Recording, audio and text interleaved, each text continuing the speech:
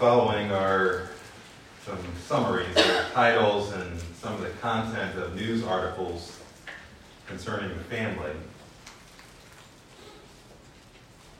A court in Ohio ruled in favor of a teenager who applied to have gender reassignment surgery, nullifying the rights of the parents who denied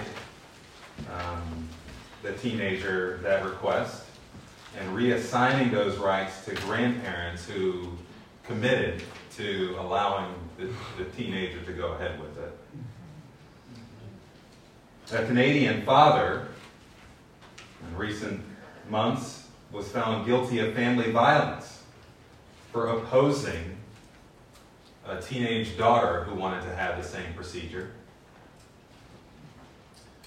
In Time magazine, one news article was titled, "I didn't assign a gender to my kid. It's up to them to decide what identity fits them best."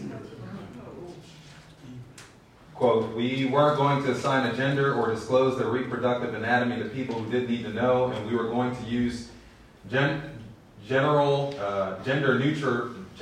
neutral pronouns, personal pronouns, they, them, and their. We imagined it could be years before our child would tell us in their own way if they were a boy or a girl or non-binary, or if another gender fit them best. Until then, we were committed to raising our child without expectations or restrictions of the gender binary." Another article coming out of Iowa. An Iowa bill would require schools to tell parents before lessons that talk about sexual orientation. And the purpose of this article was basically to talk about how harmful that is for people of LGBTQ plus interests. The bill itself was really just notifying parents when those lessons would come. It wasn't requesting approval or anything like that. It didn't give them an appeal process. It was really just for notification. But even just that notification in the minds of the writer of this article was unheard of and unthinkable, because they felt that that would infringe upon the rights of LGBTQ persons. And another article, and there are a number of articles along this same lines referencing multiple states, but New Jersey classrooms require LGBTQ lessons, and so there's a whole curriculum now being developed that is intended to teach children at varying ages to indoctrinate them, to help them to understand these things a little bit better, whether parents agree with it or not.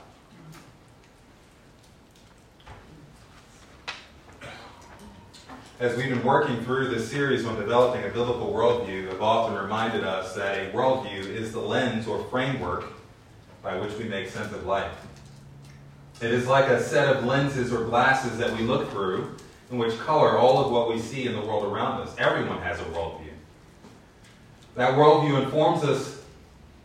informs our understanding of the world and compels us to interact with the world and with the information that we're presented in a particular way.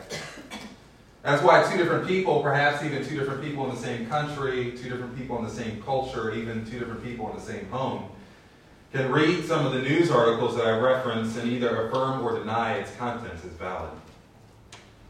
We all own our worldview, whether we acknowledge it or not, and it comes out in what we affirm. One thing I hope this series has helped to encourage in you is the ability to think critically about the worldviews that are being communicated to us daily, because they are being communicated to us.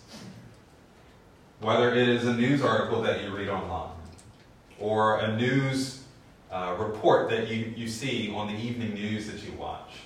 Maybe it's a movie or a book that you're reading. All of those things are communicating a certain kind of worldview. And we have to think critically as believers. It is our responsibility, our obligation to think critically, to think actively, and to think biblically about the world around us and the messages that are being communicated. Paul says in Colossians, "See to it that no one takes you captive through philosophy and empty deceit."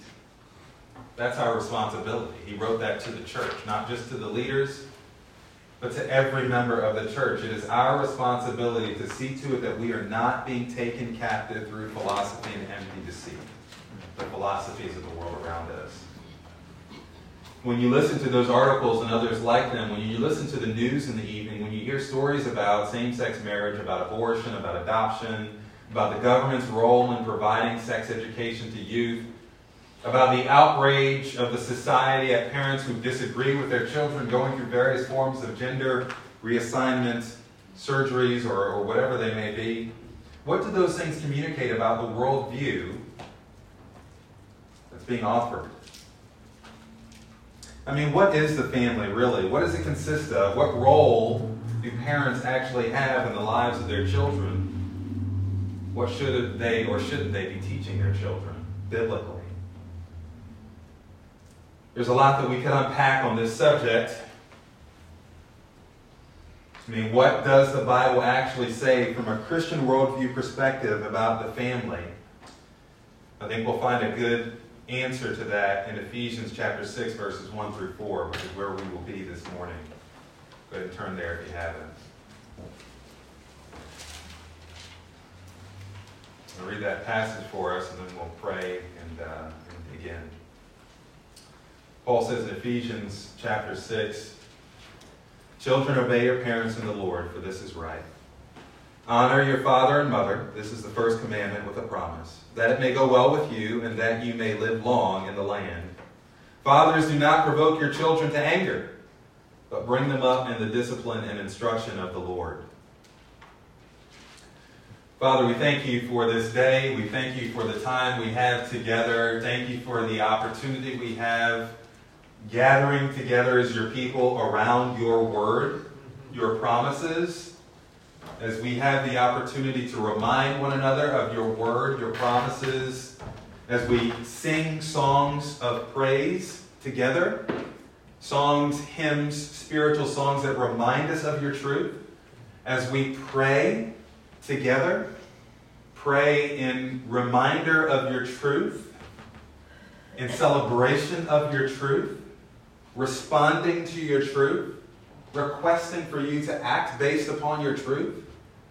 God, as we have the opportunity as members of one another to gather, to encourage each other, especially as we think about this topic on the family, as members who have different households and represent different households, have the ability to encourage one another as we seek to live our lives as believers with a worldview as followers of Christ, as we seek to encourage one another to continue to follow Christ, to obey his word, to seek to glorify him, to teach the next generation, for the next generation even to learn to respond to the word of God in obedience.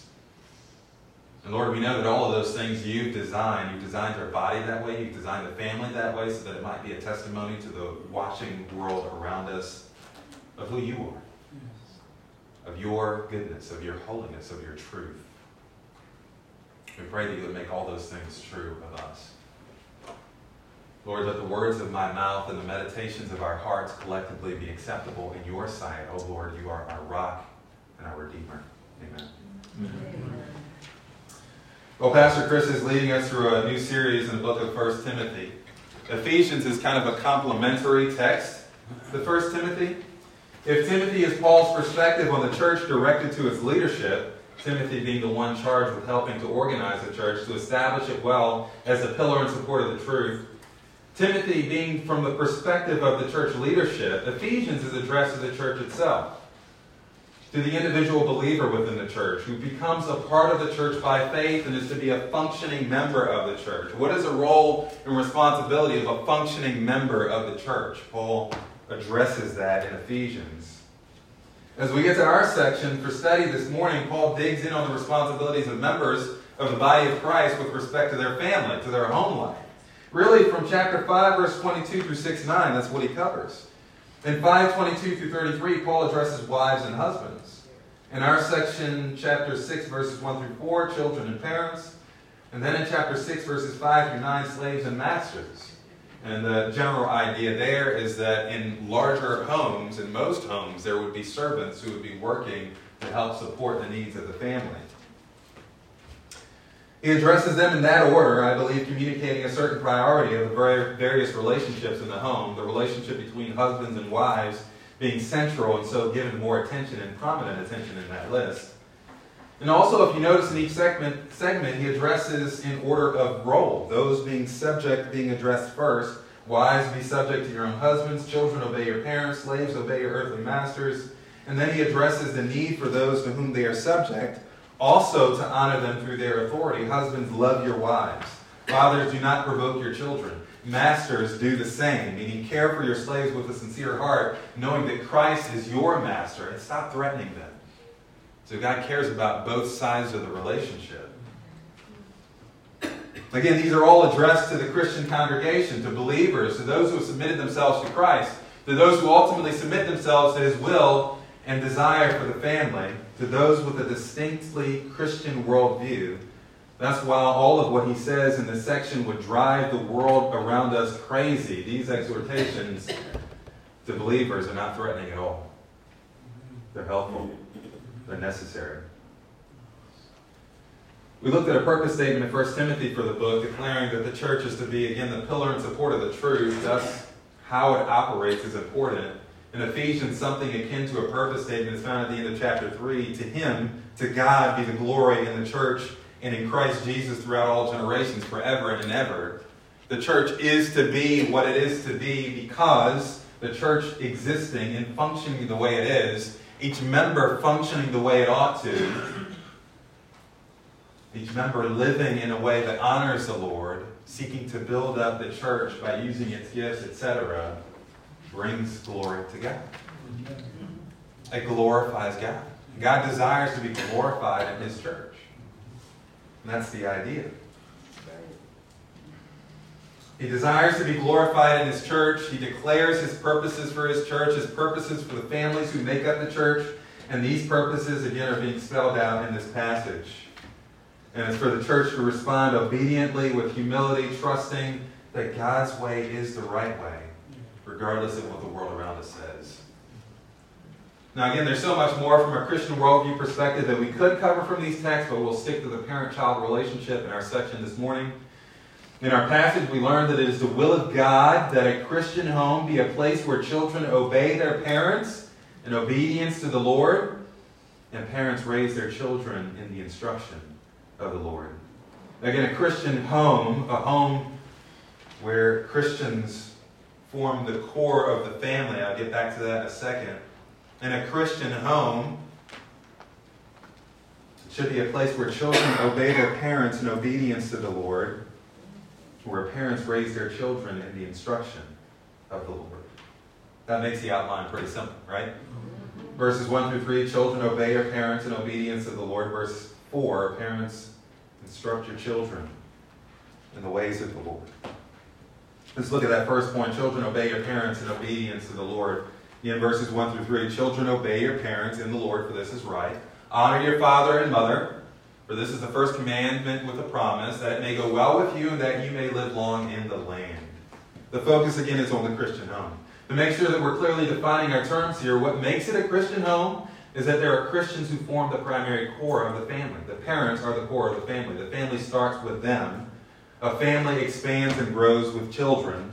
Thus, if parents are Christians, members of the body of Christ, then their home could rightly be called a Christian home. Now, the term Christian home is not biblical, so we can't press that idea too far. I merely use it to clarify the context. There are Christians in the church at Ephesus, and the focus of this passage is their home life. I should also mention here, this text doesn't qualify whether or not the children are believers. There is, in fact, no way that it could, because there's no guarantee that a home which has parents for Christians will necessarily have children who are Christians. Each person is responsible to respond to the Lord affirmatively by faith for salvation. Salvation is not passed through some family lineage. Just because a child grows up in a Christian home, is taken to church, goes to Sunday school, has a Bible with their name on the cover, goes to Awana faithfully, or even has a parent who serves as an elder or deacon, it doesn't guarantee their salvation. John gets to the heart of this in John chapter 1, verses 12 and 13. Speaking of Jesus' coming into the world, the Word of God made flesh, who himself gives the right to become children of God to those who, he says in verse 12, to all who did receive him, who believed in his name, he gave the right to become children of God, who were born not of blood, nor of the will of the flesh, nor of the will of man, but of God. Jesus alone gives salvation. He gives the right to become children of God, and he gives it only to those who receive him. In the text, it says, who believe in his name. Those who have faith. The text says it is not to those who are born of blood, or the will of the flesh, or the will of man. Being born of blood, your lineage will not save you. Being born of the will of the flesh, or the will of man, your parent, or anyone else's wishes for you will not save you. You must be born of God. You must be born again. You must be born, as Jesus says to Nicodemus in chapter 3 of John, you must be born from above. You must have that new birth. Being born from above, the new birth, the new life is given to you by the Lord Jesus only if you believe in him, trust in him, submit your life to him. There is no other way. God will not accept you in any other way into his heaven but that way, the way he's provided through the Lord Jesus. If you not believed in the Lord Jesus, you are not a Christian. You do not have eternal life. You will not get into God's heaven. As cute and cuddly as children are, this applies to them as well. I have children, in case you're wondering, I've made that very clear to them. You must believe in the Lord Jesus to be saved. There's no fast track, no easy track, no all roads lead to heaven. Sincerity doesn't matter. If you don't have faith in Jesus, you will not get in. Back to our text in Ephesians 6, again, there's no qualifier for this exhortation that children referred to here are Christian. This exhortation to children doesn't require that they be believers. Certainly it would be easier if they were, since they would have the help of the Holy Spirit who's given them for that reason. It would be easier for them to respond in obedience to the Word of God. It's not required. God's desire and God's design for children in the context of the family, and particularly here in the context of a believer's family, God's design is that children be obedient to their parents. I'll say that this is also to be understood as a general quality of their relationship to their parents. God is not demanding perfection. Certainly a broader biblical understanding of the nature of sin, of humanity in general, would make it clear that this is not perfection, because we never live up to that. We never make it. But generally speaking, children should be obedient to their parents. He says, for this is right. This is the right thing. This is the will of God. It is right. There are right things and there are wrong things. It is right for children to be obedient to their parents. That should be the quality of their relationship to their parents. Again, not to their grandparents, not to their friends, not to the government, certainly not to their own inward desires. They're to be obedient to their parents. It's nice that their grandparents can get them in line, right? Snap a finger and, they respond well there, but they should be obedient to their parents. Yeah. It's nice that when they go to school, they get good grades and they generally listen to their teachers and they do what they're supposed to do, but if they come home and they live like hell, that's a problem.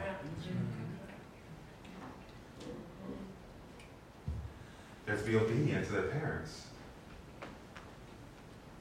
In case anyone was wondering, obedience means just that. Obedience. A command is given, the command is obeyed. Instruction is given, instruction is followed. A parent's will is provided, that will is honored. That's it. Now, ultimately, we have to say that obedience to any authority ordained by God is subject to God's will, right? I've made this clear in previous messages when we talked about our submission to governing authorities. We submit to any God-ordained authority because it is God's will, but we ultimately recognize that God's will supersedes that authority because he's the one over that authority, and he's the one who's granted that authority. So if it ever comes down to obeying earthly authority that asks us to do something that contradicts the clear command of God, we must obey God rather than men. So in the context of our passage, if children are required or requested to do something that clearly disobeys the command of God, they must obey God rather than men. But those would be exceptions, not the rule. The general rule is that children are to be obedient to their parents because this is right in the sight of God. Well, how do we know that it's right in the sight of God? Look again at the text. This is not a new command. This command has some age to it. It has some history. Honor your father and mother. This is the first commandment with a promise, Paul comments. That it may go well with you and that you may live long in the land. Paul is here quoting from the Old Testament law. There's often a very strict dichotomy between the God of the Old Testament and the God of the New Testament. But those distinctions are unwarranted. Many of the truths in the New Testament are rooted in the Old Testament, either in principle or by direct quotation. This would be an instance of the latter. Paul is quoting from the Old Testament law in Deuteronomy. Again, the second giving of the law. Moses says in chapter 5, verse 16, honor your father and your mother, as the Lord your God commanded you, that your days may be long and that it may go well with you in the land that the Lord your God is giving you. This has always been in the mind of God concerning the family. This has always been His will for children within the family, which is why, though we're not under the Old Testament law, Paul freely repeats the same admonition for the believer in the New Testament. And we find ourselves in a similar context as they, right? Israel was again going into the land where they had to drive out these pagan nations, where they'd ultimately be surrounded by these unbelieving pagan nations. The law was God's means of drawing a distinction between His people and all the other people groups around them. God gave the law so that His people would be protected from His holiness, first and foremost, as He dwelt among them. And He gave them the law so that they would be distinct and different from the other peoples around them. Likewise, in our day, we live among unbelievers. They see us proclaiming our distinctness, often in ways that confuse godliness and morality, but they see us and they're watching. What they ought to see is a distinctness that reflects the distinctness of God. A godliness not merely in what repulses us, which is usually where we get trapped in conversation, right? Talking about the things that are distasteful to us. But not a godliness that merely in what repulses us, but more in what drives us as we seek to honor the Lord. When the world sees children who are under control being obedient to their parents, especially today, that stands in stark contrast to the ways of the world. People are often surprised when children are under control, responsive, obedient, respectful. Nowadays we see the exact opposite. The worldview around us would see the following as normative. We would see children who blatantly reject their parents' authority. Ultimately, all authority. Being argumentative, fighting, cursing, ignoring their parents' authority, even taking them to court in order to get their way, if necessary. We see children who disregard their parents' wisdom concerning their life and practice, concerning basic realities of our existence, such as gender and sexuality, in favor of their peers, some celebrity, or general popular opinion of how the world works, or even the government's influence in their life. We see these same children growing up to be young adults and adults who increasingly need counseling or some form of psychotherapy, who are growing up dependent on affirmation they receive on social media, who are otherwise increasingly identifying themselves according to their sexuality or political preferences. Character no longer really matters. It's my preferred personal pronoun that matters, or my political party. We see these same children growing up thinking that it's all about me. There's no reason to consider others beside me. I have my truth, my reality. Again, I document all of my truths and my realities on my social media bulletin boards, right? Wake up in the morning and I had toast for breakfast with avocado toast. I post a little picture of it to let everybody know about it. And everything else that happens throughout the course of my day, I have to post it to make sure that you know what's going on in my life. Because that's what's important.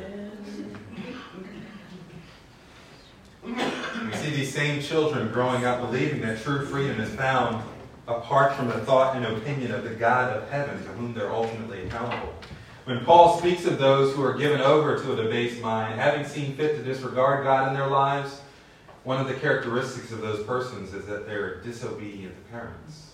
Romans chapter 1, verse 30.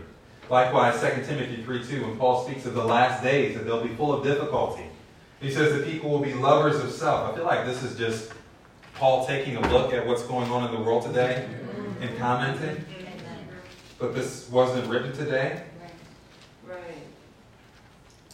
People will be lovers of self, lovers of money, proud, arrogant, abusive, disobedient to parents, ungrateful, unholy, heartless, unappeasable, slanderous, without self-control, brutal, not loving good, treacherous, reckless, swollen with conceit, lovers of pleasure rather than lovers of God, right, having the appearance of godliness, denying its power.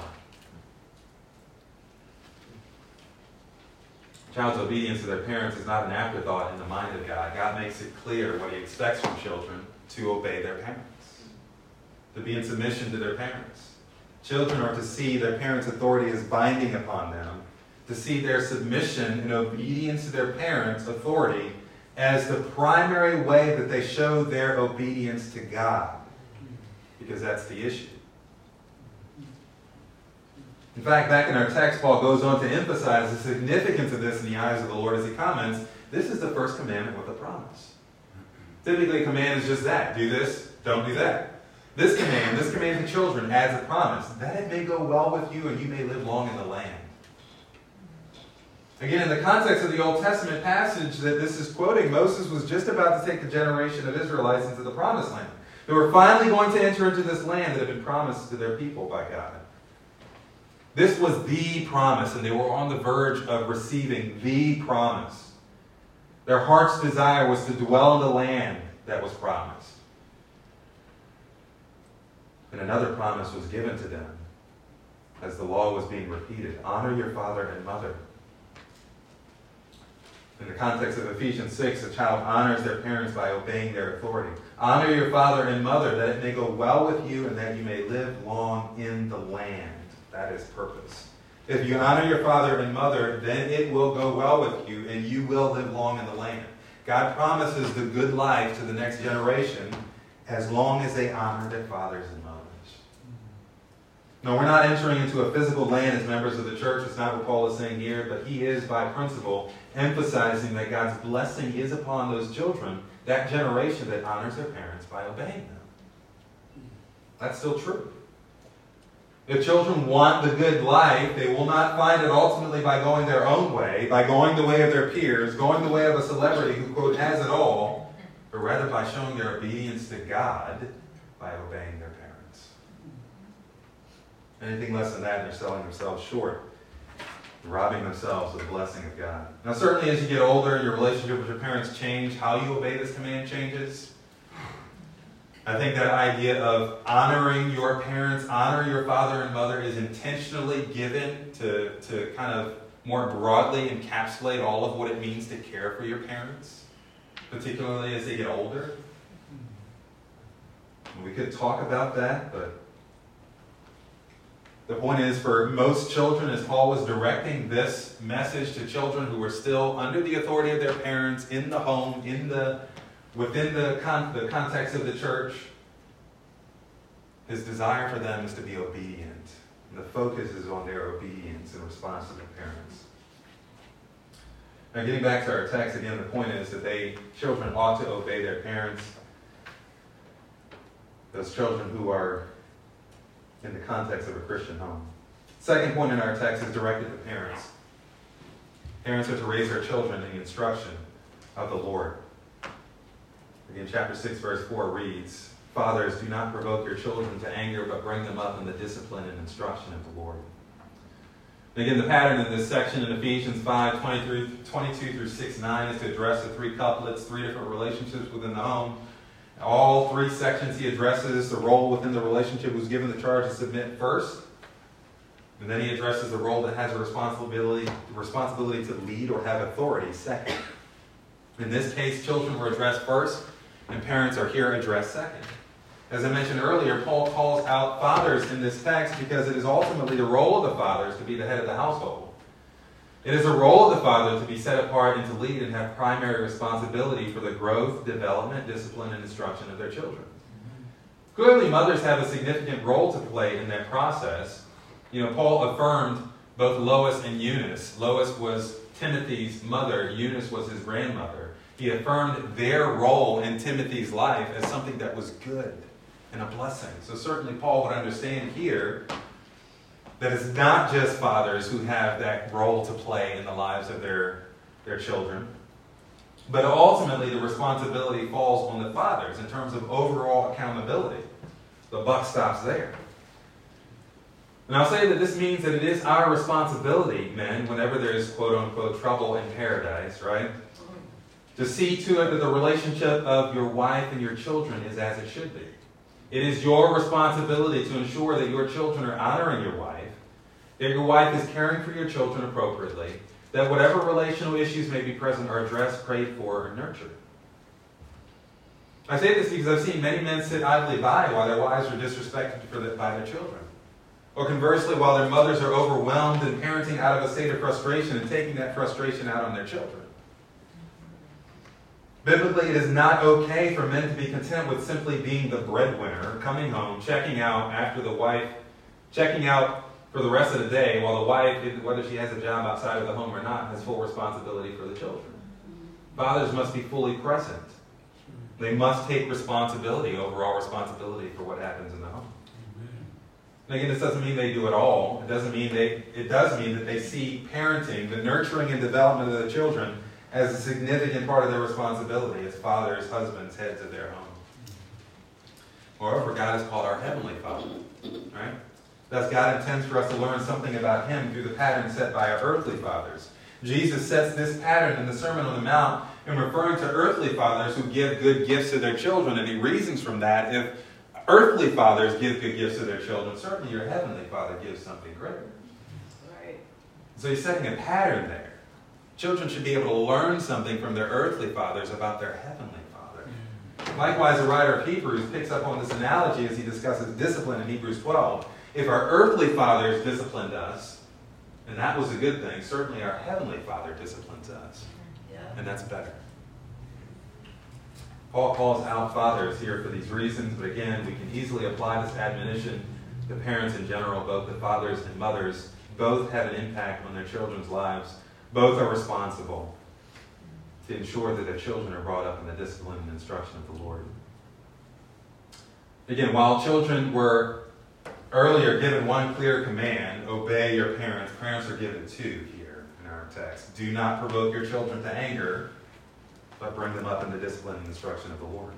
The first, do not provoke your children to anger, should be fairly self-explanatory. Another translation says, do not exasperate your children.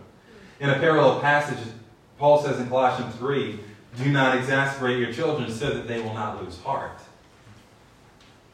Ultimately, that is what is at stake. That is a kind of parenting, there is a kind of parenting that leads to angry, exasperated children. Children who lose heart, who become disheartened, disengaged, who turn off their ears when you begin to talk about God, a God who loves them, sacrificed Himself for them, is compassionate and gracious, slow to anger, and abounding in loving kindness and truth. How is a child going to hear that about God if they don't see that from you?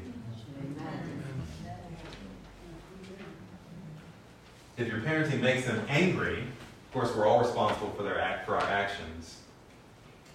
Children will be responsible for their actions.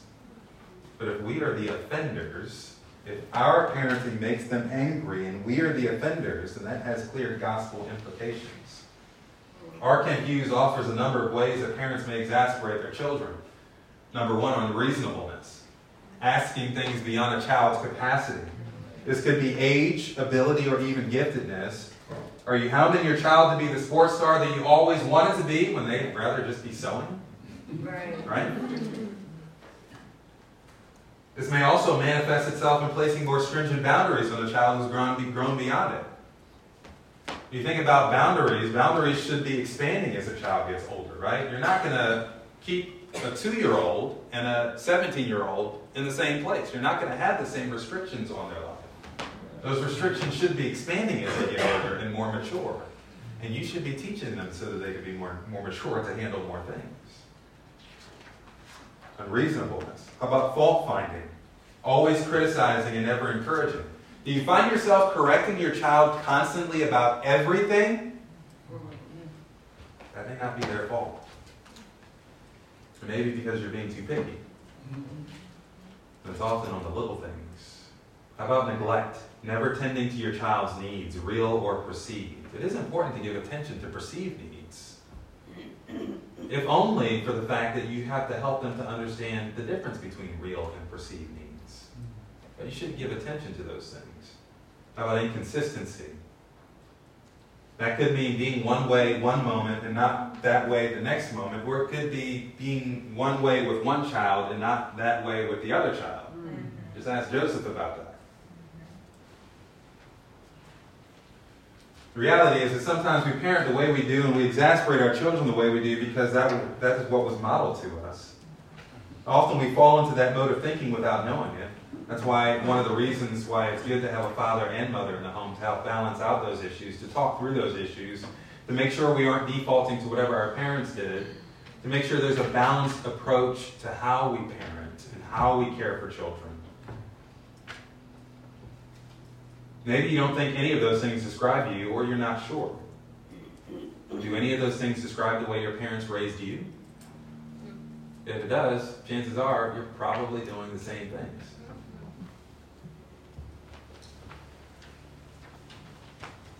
This is also why it's good to have these conversations in the context of the church. Presumably parents in the church all want the same thing, and they're all striving for the same things.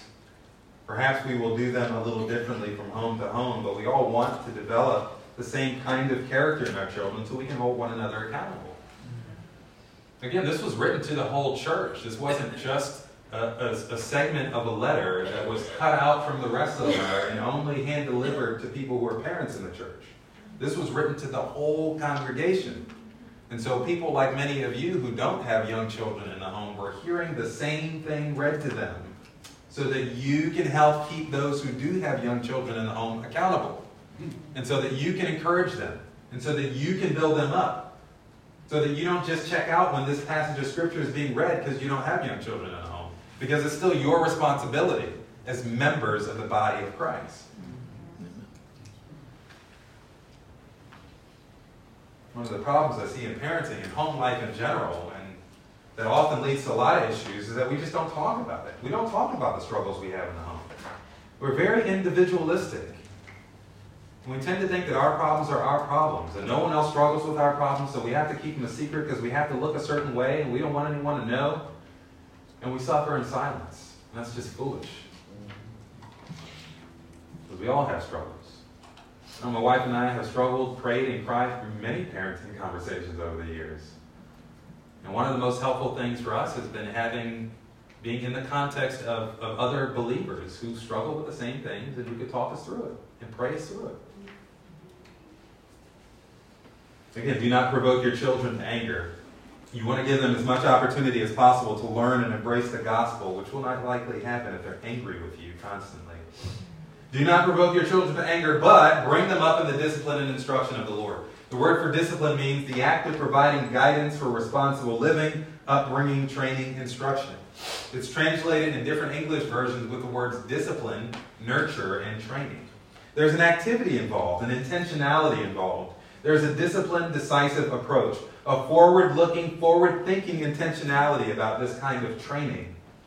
The pastor from our previous church, who himself was intentional about family discipleship within the church, always encouraged parents to start as you plan to go. It may sound a bit cryptic, but the emphasis was on as you plan to go, or rather looking down the road, what do you want to see in your children? What kind of character? What kind of person do you want them to be? Whatever that is, start your parenting, conduct your parenting with that in mind. In other words, if you want for them to be other-centered and not self-centered, then you should start parenting them at a young age to be considerate of others. Having a baby requires being flexible with your schedule, and yet babies can also learn to be flexible. So instead of always rearranging your schedule to suit the baby's needs, adjust the baby's schedule to suit your family's needs. Work on that. For younger children, teach them that getting out of their beds at night and jumping into mom and dad's beds is not considerate of mom and dad. We had a no-fly policy in our bed for our children. Teach your children that taking a toy from their sibling or friend is not acceptable just because you're in the terrible twos. Right. It's not acceptable because it's inconsiderate to your sibling or friend. Teach your children that interrupting grown-ups' conversations to tell mom and dad a funny story may be cute, but it's inconsiderate. And they're not the center of the universe. Start as you plan to go. It's the same principle as train up a child in the way that they should go, and when they're older, they will not depart from it. That's a proverb which is generally true. Start as you plan to go. That first term, discipline. The second was instruction. This term is a term related to the word from which we get our English idea of nouthetic counseling. You may never have heard of that before, but it's used in Christian circles, some Christian circles, to describe biblical counseling. I'm using it in that general sense. The word itself has a meaning to counsel about avoidance or cessation of an improper course of conduct, admonition, or instruction. So there's intentionality here. There's an element of warning, cautioning, pleading to avoid or cease certain actions. There's a lot of overlap between the two terms, but I think the distinction, if there were a distinction, would be that the first term is more of an intentional consideration of who you should be. The second term may be more of an intentional consideration of things you should not do, a cautioning against living this way or that. In other words, our parenting has to involve not only a warning against, or else constantly telling your children how they shouldn't be, but it also must involve a forward-looking intentional training to direct children in the way they should be. It's not just correction, it's also direction. We are to bring them up, raise them, nourish them on these things. Intentional active training, warning, cautioning, pleading, both in the correction and direction of the Lord. Effective biblical parenting involves both. In case it's not clear by now, it is not the responsibility of the state to teach your children about life or how to live. It's not the responsibility of the school system to teach your children about life, how to live, about sex, about what it means to be male and female. It's not the responsibility of your child to figure it out on their own, nor could they. Certainly not the responsibility of the church to teach your children how to live. It is your responsibility, parents, to teach your children how to live, what life is all about, what their responsibility is before God.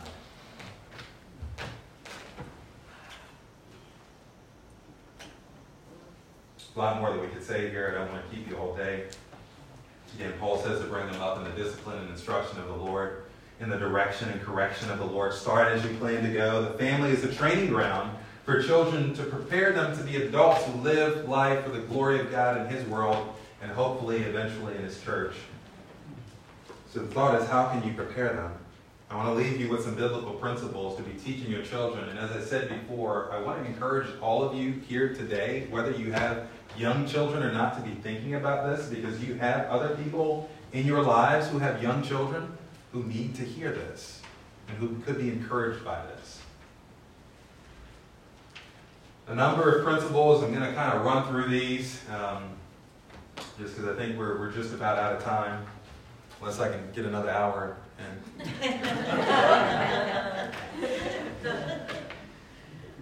Teach them that they live in God's world, and so ought to abide by His word and seek to please Him above all others, including above their own desires.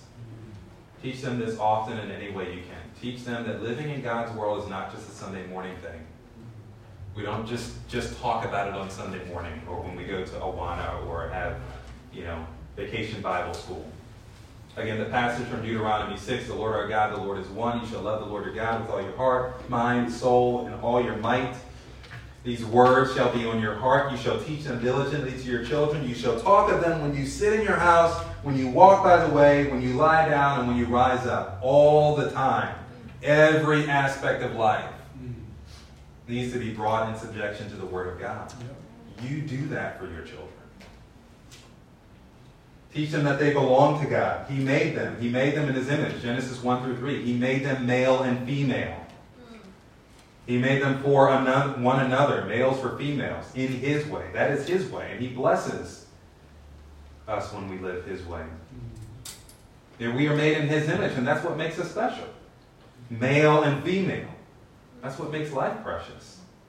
We belong to Him. That's the reason why we should keep our bodies pure. Because our bodies belong to Him ultimately, to do with as He pleases. We know from our passage we need to teach them to obey. Teach them also to respond well to correction. It's Hebrews chapter 12, verses 6 through 11. Correction is given in love. Discipline is given in love. If you're not disciplining in love, then you need to correct that yourselves. But so long as you are disciplining in love, you want to encourage your children to be able to respond well to correction. Teach them to endure affliction. I would love to be able to keep my children from all affliction and all harm, but we can't do that. That's not our role. It's in our job. It's not in our power. Teach them how to endure affliction, how to lean on the Lord, how to rest in his promises, how to cast your anxieties on him because he cares for you. Teach them how to pray and to plead with the Lord for help when they need it. Teach them to be able to stand alone for the truth. Paul says, indeed, all who desire to live godly will be persecuted. Teach them that emotions and physical appetites should not rule over them or be the standard for what is right. Teach them to be hard workers. I love this one in 2 Thessalonians 3, 7 through 13. Paul says, if anyone's not willing to work, let him not eat. Amen. I love that.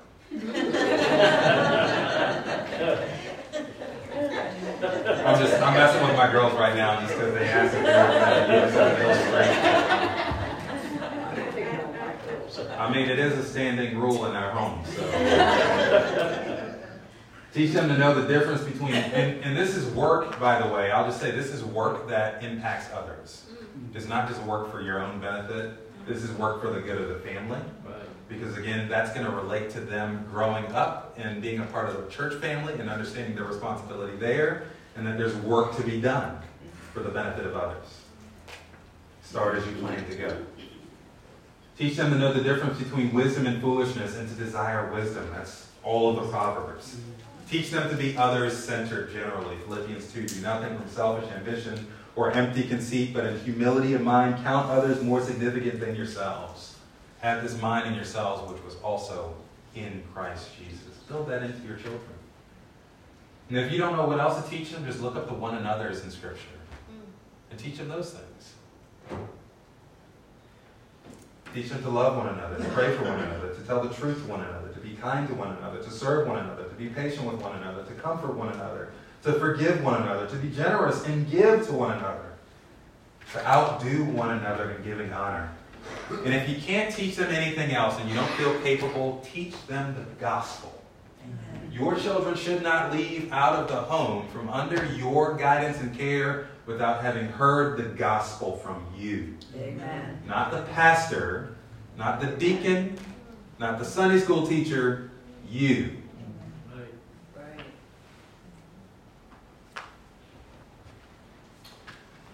Again, a Christian home is a place where children obey in obedience to the Lord, where parents raise and in the instruction of the Lord. The world is becoming increasingly more hostile to this truth. We have to make sure that we stand on that truth. I'll leave you with a quote here.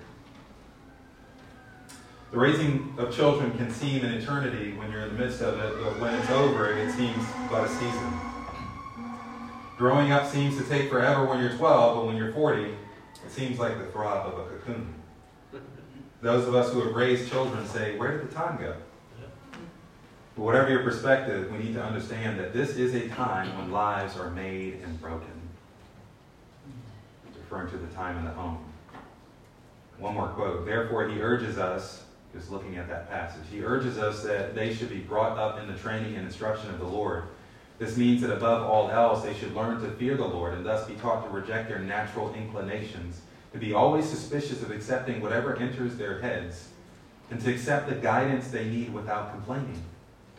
No one can come to a life worthy of God unless he leaves behind the life he was born with. I like that. Teach your children to leave behind the life they were born with.